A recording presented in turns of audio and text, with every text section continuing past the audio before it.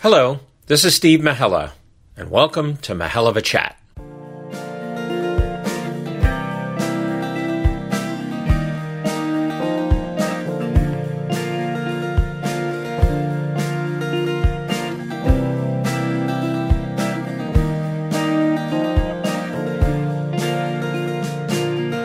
It's Mahela Chat. It's Mahela Chat. Welcome to part 2 of our interview with Elizabeth Gray. If you want to know more about Liz's accomplishments and expertise, please listen to the introduction to part 1 of our podcast. Today, we continue that conversation, extending beyond simple estate planning by going into special needs planning and how that affects families.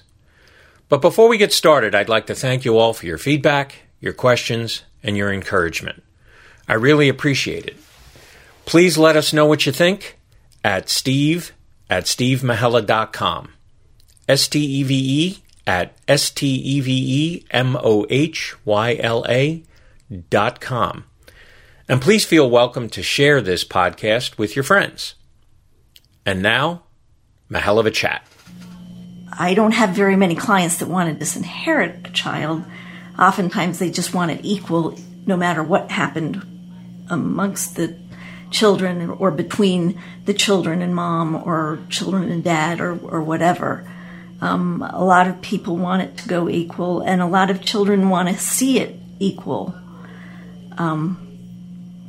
I get a lot of that in the special needs planning field, where parents want to leave the special needs child more than the other children, and I often advise them against that because the kids that aren't getting as much feel like mom didn't love me as much. It's kind of heartbreaking. So I think there's other ways to get more money to that special needs beneficiary, but certainly I like to see things left equally unless there's a good reason not to. Well, that's a good transition for us into another one of your expert areas, and that is special needs. And you read in the papers where a special needs child who lives to adulthood can be a burden on the siblings. And so how does that conversation go in the estate planning meeting when you're trying to figure out, okay, it's likely that the parents are going to predecease the special needs child. Now what do we do? So how does that conversation go? Well, I tell the parents that the siblings should be able to stay siblings. If you require the children to step in on behalf of their special needs sibling, they're stepping into the parent role, and that doesn't work very well, and it's not fair to them. So I try to come up with other options, whether it's a professional trustee or for a guardianship, a professional guardian, or a different family member not immediately related, a cousin maybe, somebody who is not part of that immediate family and stepping into the role of being a parent to a special needs child when they were siblings. I see a lot of clients come in and they're very unhappy when they are the sibling and they're left with this burden. And believe me, they love that sibling, but their families just can't take that added new responsibility. And it's heartbreaking for me to see that happen, because I'm sure the parents didn't think that through properly in order to come up with a different plan. So oftentimes when I've got the clients in and I'm explaining to them why I don't think they need to make their other children in charge of the special needs child, they hadn't thought about it. One of the things I ask them is, have you ever talked to the other children about the special needs children, the special needs child, and what you're going to do when you pass away? And oftentimes they'll say, no, I haven't talked with them about it. I'm sure they haven't thought about it. Oh, I beg to differ. They have thought about it. Even as young as 8 or 9, they've thought about it, that I'm going to be responsible for my sibling for the rest of my life. So they need to talk to the other children about this and what their plans are. There are certainly things that we can do to have the family members have a role. There's a thing called a trust protector that we put in some of the documents, and I usually suggest that the children act as trust protector, which for me is a non-fiduciary position, but the children can fire the trustee and appoint a new trustee. So they do get to see what's going on with the assets for the special needs child, and they can see the books. They can fire the trustee, and they can appoint a new trustee if they don't like them. So how much pushback do you get from the parents when you first broach, I think you need the siblings to stay siblings, and I think we need somebody else to take this on? Usually, if it's a couple, one of them had thought about that very same thing. I don't get that much pushback. I think that it's really just that they want to make sure this person is protected. And if we can come up with another way to protect that person, that's fine with them. And I think they heed the advice of not ruining those relationships. And I think that's really important, that the other siblings are able to maintain a really good relationship with this special needs sibling. So I don't get a lot of pushback. And I probably make every estate planning attorney with whom I work cringe when I say this, but I always joke that estate planning consists of 3 things. How do I own stuff while I'm alive? What happens to my stuff after I die? And who is going to make decisions for me when I can't make them for myself? That could be 3 pages, and it could be 300 pages, depending upon the complexity. But to continue our conversation about special needs children, we've talked about, okay, the parents planning for when they're not going to be in the picture anymore, but how much and what planning is required while the parents are alive, while they have this special needs child? Are there any things they need to be doing at that point that's current rather than planning for the inevitable future? Yes. One of the things would be a discussion about guardianship. Does this special needs person need a guardian appointed while mom and dad are alive? It could be mom and dad, or what happens when mom and dad are deceased, who's going to step in to protect that special needs person from creditors and predators and all of that kind of horrible stuff. So how is it determined that someone has special needs actually needs a guardian? Well, that's a tough issue, because there are a lot of people with special needs that are high functioning and that they may not need a guardian appointed. A power of attorney would be a much lesser restrictive alternative to a guardianship. But how do you know, and where do you draw that line of this person needs the protective nature of a guardianship? And I think that word protective is where I sort of draw the line. If that person could be financially abused or physically abused by somebody when mom and dad are not around to protect them, then they need a guardianship. And so that's where I would recommend, if you think about your child, can they be easily manipulated? I have some parents who say no, and then we would work on a power of attorney for that special needs person once they're over 18. But I have a lot of parents who say, yes, we need a protective guardianship. And the beauty of the guardianship is that we can leave in as much as possible for the individual to do on his or her own. So we don't have to take away the right to vote. We can take away the right to vote. We don't have to take away the preclusion of getting a driver's license. We can leave in there that this special needs person does have the right to try to get a driver's license. The one thing they won't leave in is the right to bear arms. But that sort of makes sense. Mm-hmm.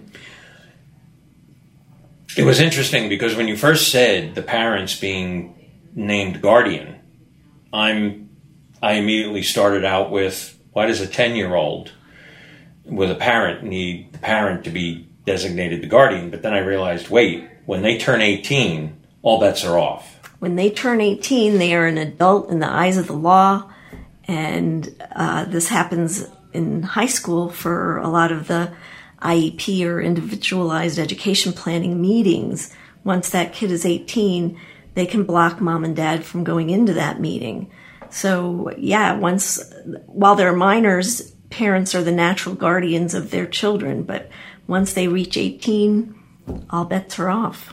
The court has steps in place that hopefully would vet somebody that is trying to get guardianship over a non-special needs 18-year-old, or even a special needs 18-year-old that has the capacity to do his or her own estate planning documents. The court, when you file a guardianship petition, appoints an attorney as an investigator. That attorney is called the guardian ad litem. We attorneys abbreviate it to say the GAL. So the guardian ad litem is the eyes and the ears for the judge. Their job is to make sure that the alleged incapacitated person has all of their rights preserved and due process is provided under law. So the GAL has to go out and serve the incapacitated person with the documents. The GAL has to read that person their rights, tell them that they have the right to their own attorney, and if they can't get one, the GAL gets them their own attorney. The GAL investigates the allegations in the petition. They review the information provided by the doctors. They review IEP plans or letters from psychiatrists, all of the stuff that's available in the court's file to help the GAL make a determination as to whether this person is incapacitated or not. And then the guardian ad litem's next job is to make sure that the people who want to be appointed the guardian are suitable and appropriate to be so. So if it's mom and dad, are they the most appropriate people to be the guardian for this person? And is there a standby guardian, someone that'll step in immediately if mom and dad pass away? All that would happen, let's say, if the child were 12 years old? No, it only happens once the child turns 18. In Virginia, you can file I think it's 6 months before that person turns 18. That's okay. Right. So in Virginia, 6 months before that person turns 18, you can file a guardianship.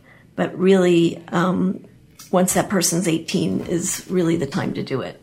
Who pays for all of that? Parents. The guardian ad litem is paid by the Commonwealth of Virginia if the 18-year-old is considered indigent. And in lots of instances, the 18-year-old has no money and no assets and no income, so they are indigent. So often the Commonwealth of Virginia is paying the GAL, but the parents are paying the petitioner's attorney. The parents would be the petitioners asking the court to appoint a guardian, and they're responsible for their own legal fees. When you said that the guardian ad litem explains to the person who may be placed under guardianship, you have the right to your own attorney. Mm-hmm. So the guardian is whose advocate then? That's a really good question, and it's a question that guardians ad litem disagree about on a lot of occasions. But you are an advocate for that special needs person, and you're supposed to do what's in the best interest of that person. You're also an advocate for the court to make sure that they're giving that person the due process under law, that this isn't just handled and this person loses all of his or her rights without having the opportunity to be heard in court. That sort of sounds like their attorney, though. A lot of people confuse it as their attorney, but as an attorney, we understand that I may be advocating for you to do something that may not be in your best interest. So when would somebody need their own attorney? In a lot of cases when it's questionable, the capacity issue is questionable. Is it questionable that this person could probably do this without his or her own attorney? Well, then maybe they need their own attorney to advocate for getting rid of the guardianship, while the GAL is saying it's my recommendation that this person have a guardian appointed. So lots of times it's going to be brought before the judge, and the guardian ad litem may be advocating for something different than the incapacitated person's attorney is advocating for. I'm not advocating for, as the GAL, for that incapacitated person. I'm advocating for what's the best thing for that incapacitated person. Okay. I think that was the one that did it for me. You are, not you. The guardian ad litem is attempting to step above the process. And he or she is just looking at all the parties and saying, in my judgment, a guardianship is appropriate. Yes. Let's make sure all the checks and balances are done, that the judge has everything he or she needs to make this decision, but that's my recommendation. But the soon-to-be 18-year-old, because we've filed 6 months prior to the birth date, says, I don't want a guardian. I want to be independent. In that case, having his or her own attorney to advocate on their behalf, to say, yeah, it's nice that the guardian ad litem says, I believe a guardianship is appropriate. My client says no, and here's why. So the guardian ad litem in that case is I can see where the conflict can come in now. Yeah, I had a case where I was appointed as the attorney for an 18-year-old with high-functioning autism. And one of the rights that gets taken away from an individual is the right to marry. You have to go back to court to get approval if you want to get married. And he didn't like that. And the guardian ad litem didn't care and said, he needs a guardianship to protect him, but he needs his own attorney to advocate if his complaint is that he wants to be able to marry. So as the individual's attorney, we had a long conversation about what that means to him, the ability to marry. And the court's not going to take away his right to choose who he wants for a relationship or for a spouse. And the court just wants to make sure that they're marrying the right person that isn't, I guess right person isn't the right word.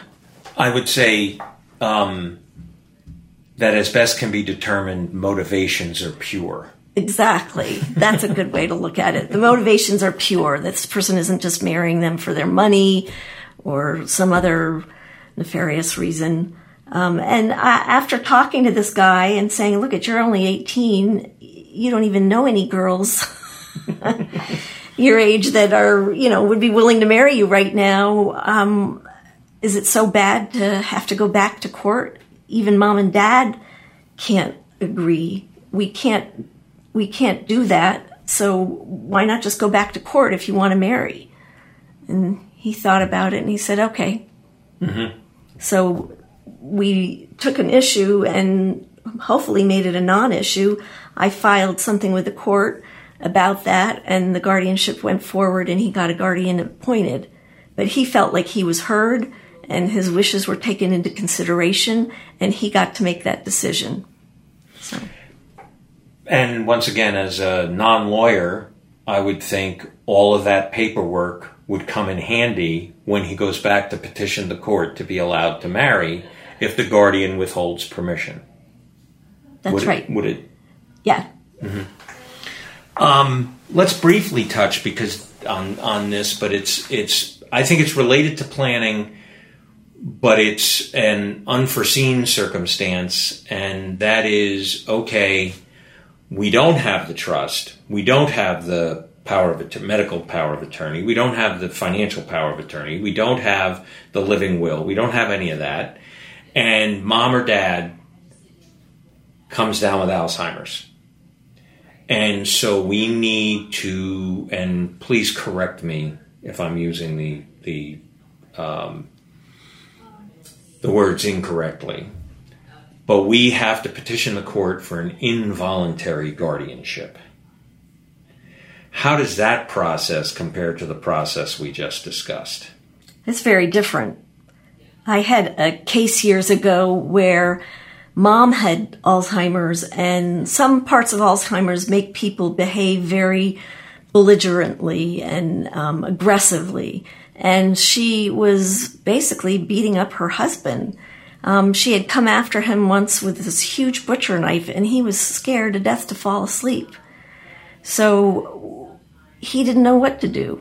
He was a client that I thought he was going to die if I didn't do something right away. So what we did is we had her, the next time she behaved inappropriately, we had him call Mobile Crisis. Mobile Crisis came and picked her up, and we had an involuntary commitment hearing at the hospital for the only purpose of getting her in there and making sure she's got a roof over her head, she's taking her medications, and she's eating appropriately, so that he could have time to rest and recover, and make a plan of what am I going to do now. And because she hadn't ever signed any documents, one piece of the plan was going to court and getting appointed her guardian. The doctor had to do an evaluation, which gets submitted to the court when you file a petition, and when the guardian ad litem has had experience and understands Alzheimer's and the way it comes out in a lot of people, they would understand why someone would be objecting to a guardianship, even though it's in their best interest, and they have no other option.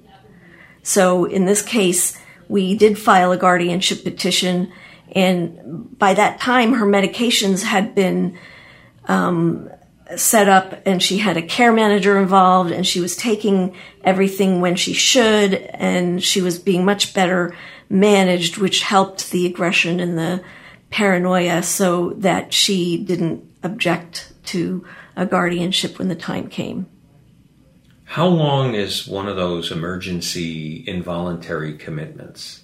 Well, the involuntary commitments happen as quickly as possible. I believe it's within 72 hours. So in that particular case, we were very lucky in that they came and picked her up on a Thursday. So that meant to me, we're not doing anything until Monday. So he's got Thursday, Friday, Saturday, Sunday, and then Monday morning to have the hearing. And that gives him enough time to, in my opinion, get the rest he needs and to work with the care manager and figuring out what they're going to do with her. So at that 72 hours, it's determined that this is what we're going to do, but that person could also be left in protective custody, commitment, whatever we want to call that, more than just the 72 hours, or in Virginia, 72 hours and you're out? You know what? I don't know the answer to that. Okay. These happen at the hospitals. They usually have the commitment hearings in the hospital, in a conference room. There is a judge, an attorney that's acting as a judge. There is an attorney for the alleged incapacitated person, and there's usually a psychiatrist and a social worker. So they have a hearing, and the judge at the hearing makes a determination of whether they can keep that person longer or not. And I don't remember how many days they can keep him. Got it. I heard you use the term care manager. Is that someone affiliated with the hospital? Is that someone independent? Where does this person parachute in from? That's another professional that we as elder law attorneys work with routinely. So that's usually a social worker or a nurse that has experience dealing with the aging process, has experience dealing with doctors in discharge situations at the hospital, and knows and is familiar with a lot of the different housing options available out there and the different facilities out there, and which ones are doing really well, which ones to stay away from, and what would be the most appropriate place for this elderly person based on their condition and other circumstances. There are private care managers. I usually give people 3 names and have them pick one of the names based on the personality of the person that they feel like they can work the best with. The care manager or social worker at the hospital is a different type of care manager, and really they want to get that person out of the hospital. That's what their job is. So they don't really have the best interest of that individual at heart. The care manager is that person's best advocate in those situations of making sure that the discharge is appropriate and suitable for this person. I had a case where the discharge planner at the hospital wanted to discharge mom home into dad's custody. But dad had really bad Alzheimer's. There was no way dad was going to be able to care for this person. He came off very capacitated because nobody spent more than 5 minutes with this man. So they had no idea he wasn't going to be able to take care of her. But that wasn't taken into consideration when the discharge planner made this plan to discharge her to her husband.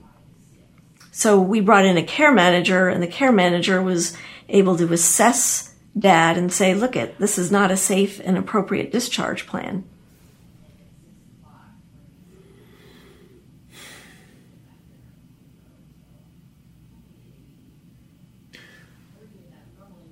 It's okay. Would there be a time when you would use a care manager when it's not a crisis, when you actually have all the documents in place?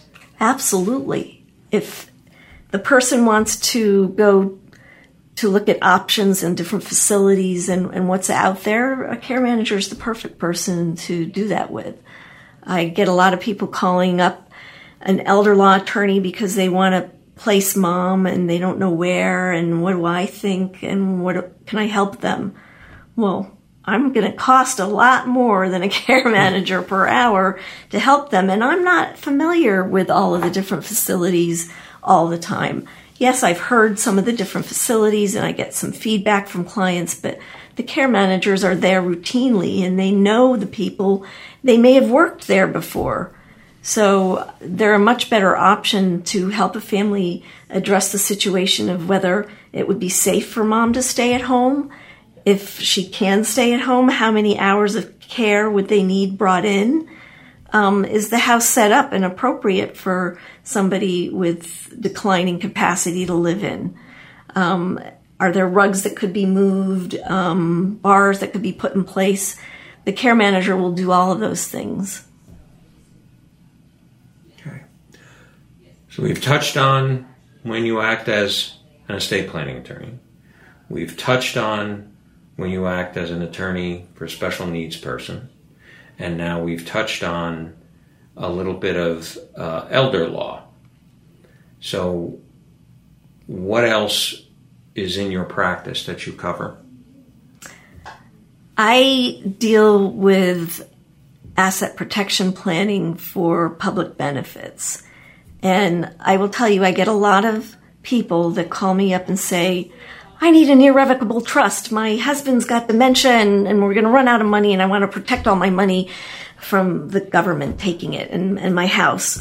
Well, that's a perfect client for me to talk to and have a consultation with and address those issues of whether or not an irrevocable trust is even appropriate and what's going to happen with the house if that spouse is still living in it and what public benefits are out there and available for that person. So that's another sort of piece of the elder law picture that we handle as elder law attorneys. How often do you get that call 5 years before it's needed versus the scenario you just described? Not that often. And I'm guessing that you said 5 years because you know that there is a 5-year look-back period where Medicaid gets to look back 5 years from when you've applied for Medicaid to see if you've made any transfers that would trigger a penalty. And that triggering would be if you've given money to kids, if you've given money away to somebody else. Transfers between spouses, not a problem. But transfers to other people, it could be a problem. But people don't tend to plan that far in advance, so I sometimes don't see that.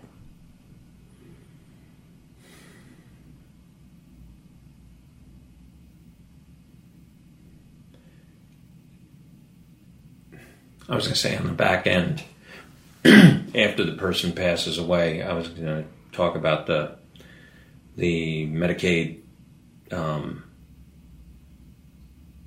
clawback. Oh, estate recovery? Yeah. But maybe we should. So you do your best. If they come early enough that it can be, the transfers are protected and appropriate because it's anticipated but not predictable as to when this might happen.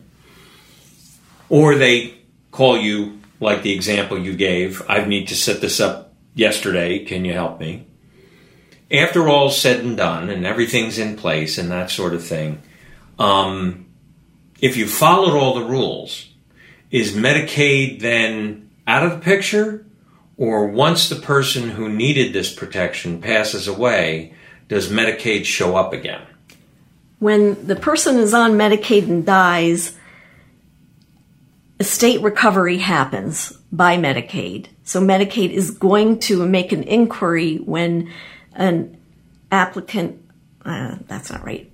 Medicaid is going to make an inquiry when a person that is receiving Medicaid dies and see if there's anything left in their estate.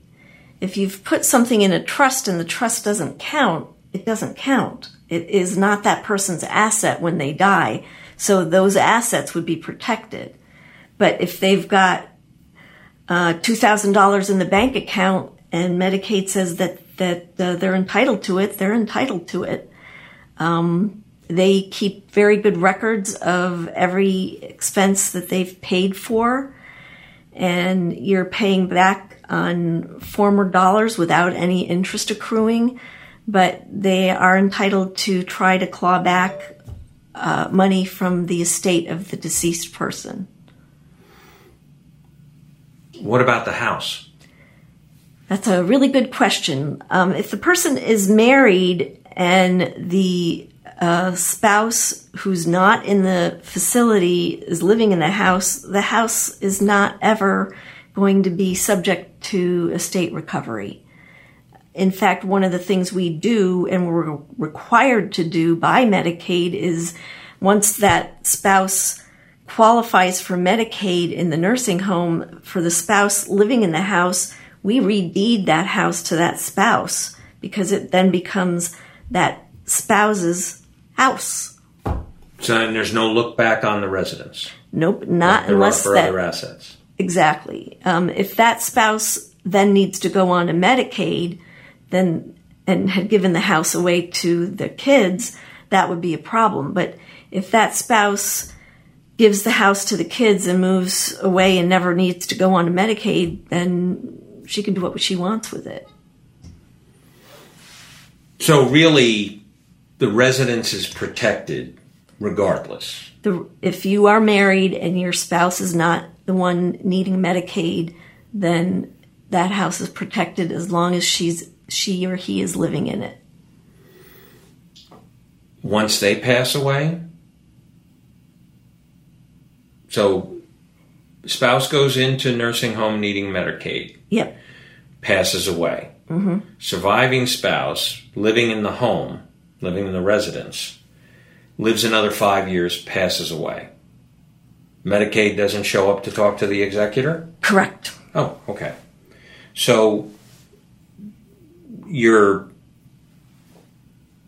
residence sounds like it's protected by rule. That's correct. There are rules that protect assets belonging to the non-institutionalized spouse.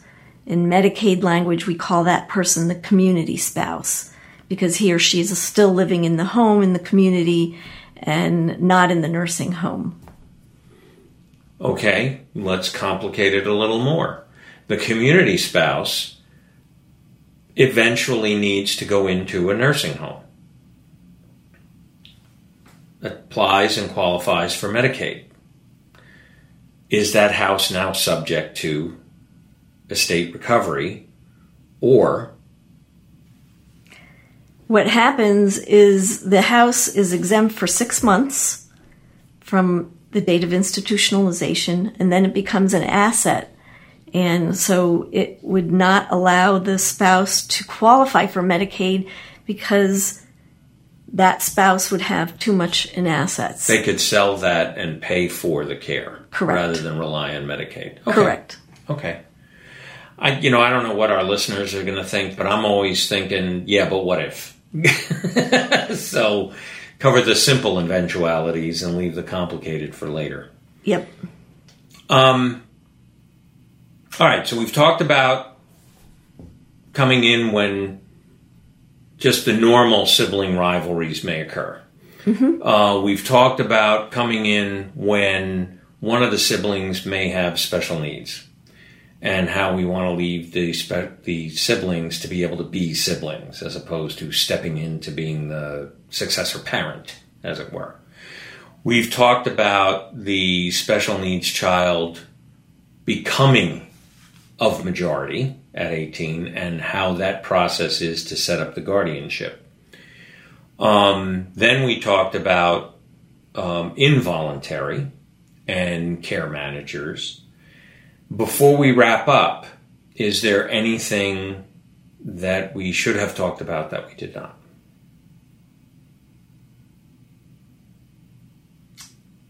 I think that we've addressed most of the issues that crop up. I guess we could talk a little bit about the contested guardianships where there's a fight over mom or dad, and people think that they'll get appointed guardian, and it's half the family for one person and the other half for another. Those the court routinely puts in a neutral third party. And can you give a case example of that? Or make up a story that just helps with, dad looks like we're going to need to set up a guardianship for him.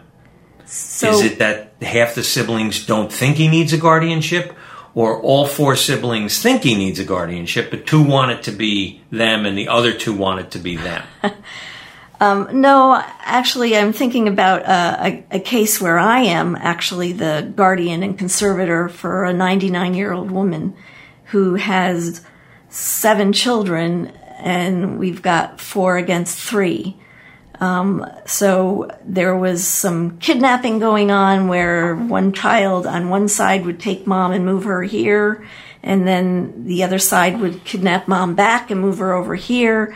And then they filed guardianship petitions, dueling guardianship petitions to have mom declared incapacitated and then name their side as the guardian to make the decisions for mom.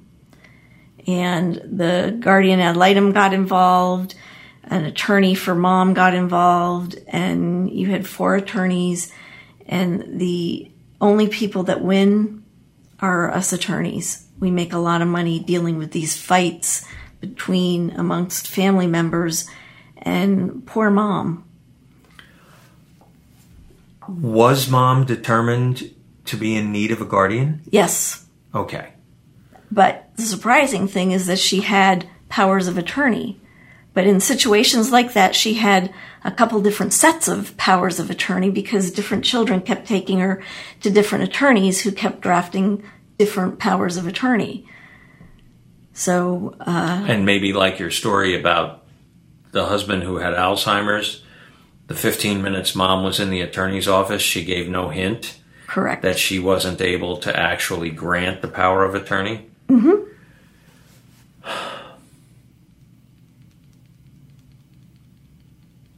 Was there a lot of money involved? What was the motivation?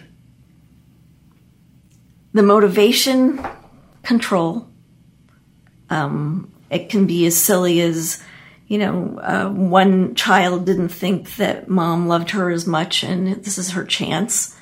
Or another child got something for Christmas that the other one wanted and never forgave him or her. It's in this particular case, my head hurts. We have a 99-year-old woman with 7 children, meaning their average age was probably 70. In their 60s. Yeah. Yeah. Yeah, and they're fighting over Mom and control of Mom and who gets to care for her and make those decisions because she can't make those decisions. And Mom had powers of attorney. Yep. We'll assume durable. Yep. For those listening, and I'll make the layman's explanation and Liz will correct me if I get it wrong. A power of attorney is only in effect as long as the person granting it has the capacity to grant it. Once that capacity is gone, so is the power. A durable power of attorney survives the grantor's ability to grant a power of attorney. That is correct. Okay. So if the person is incapacitated later on, that power of attorney is durable and continues on. But we had a case here where we thought the right thing had been done, but the thing had been done nefariously, repeatedly. So the court is left to decide exactly which of these is in effect. And that's how 4 attorneys were finally sitting around a conference table trying to figure this out. Well, so one attorney represented one side. Second attorney represented the other side. And then when they filed a guardianship petition, the court appointed a guardian ad litem. That's 3. And then when the guardian ad litem served Mom, she wanted her own attorney. And the guardian ad litem agreed that this would be in Mom's best interest to have her own counsel. So she was appointed an attorney. So that's where we got the 4 attorneys. And what the court ended up doing is, number 1, revoking all the powers of attorney out there. There's no power of attorney that is in effect at this point forward. And the conservator, which was me, is the only one with the authority to make any financial decisions for Mom. I read somewhere that you measure the true character of a person any number of ways, 2 of which are sharing an inheritance and mowing an unfenced boundary between your houses. And in this case, there wasn't even an inheritance. This was lifelong wrongs attempting to be righted by seizing Mom. Mm-hmm. Yeah, because, Mom's 99 years old. There's not a lot of money left. Mm-hmm. Mm-hmm. And it's hard, but I could imagine a more colloquial judge looking at 7 children in their 60s, shaking his or her head and saying, "Would you grow up?" Well, listen, thank you so much. You're welcome. This has been an absolute pleasure for me. Maybe if some live cases occur out there or The Virginia General Assembly doesn't stay out of session for very long. When they're back in session and they change something, you talked about asset protection when it came to public benefits, but there was also, 5-6 years ago, Virginia became one of the states with an asset protection trust. And so as things change, I hope you won't mind coming back and we can talk about current events. Sure, I'd love to. Thanks a lot. Thank you.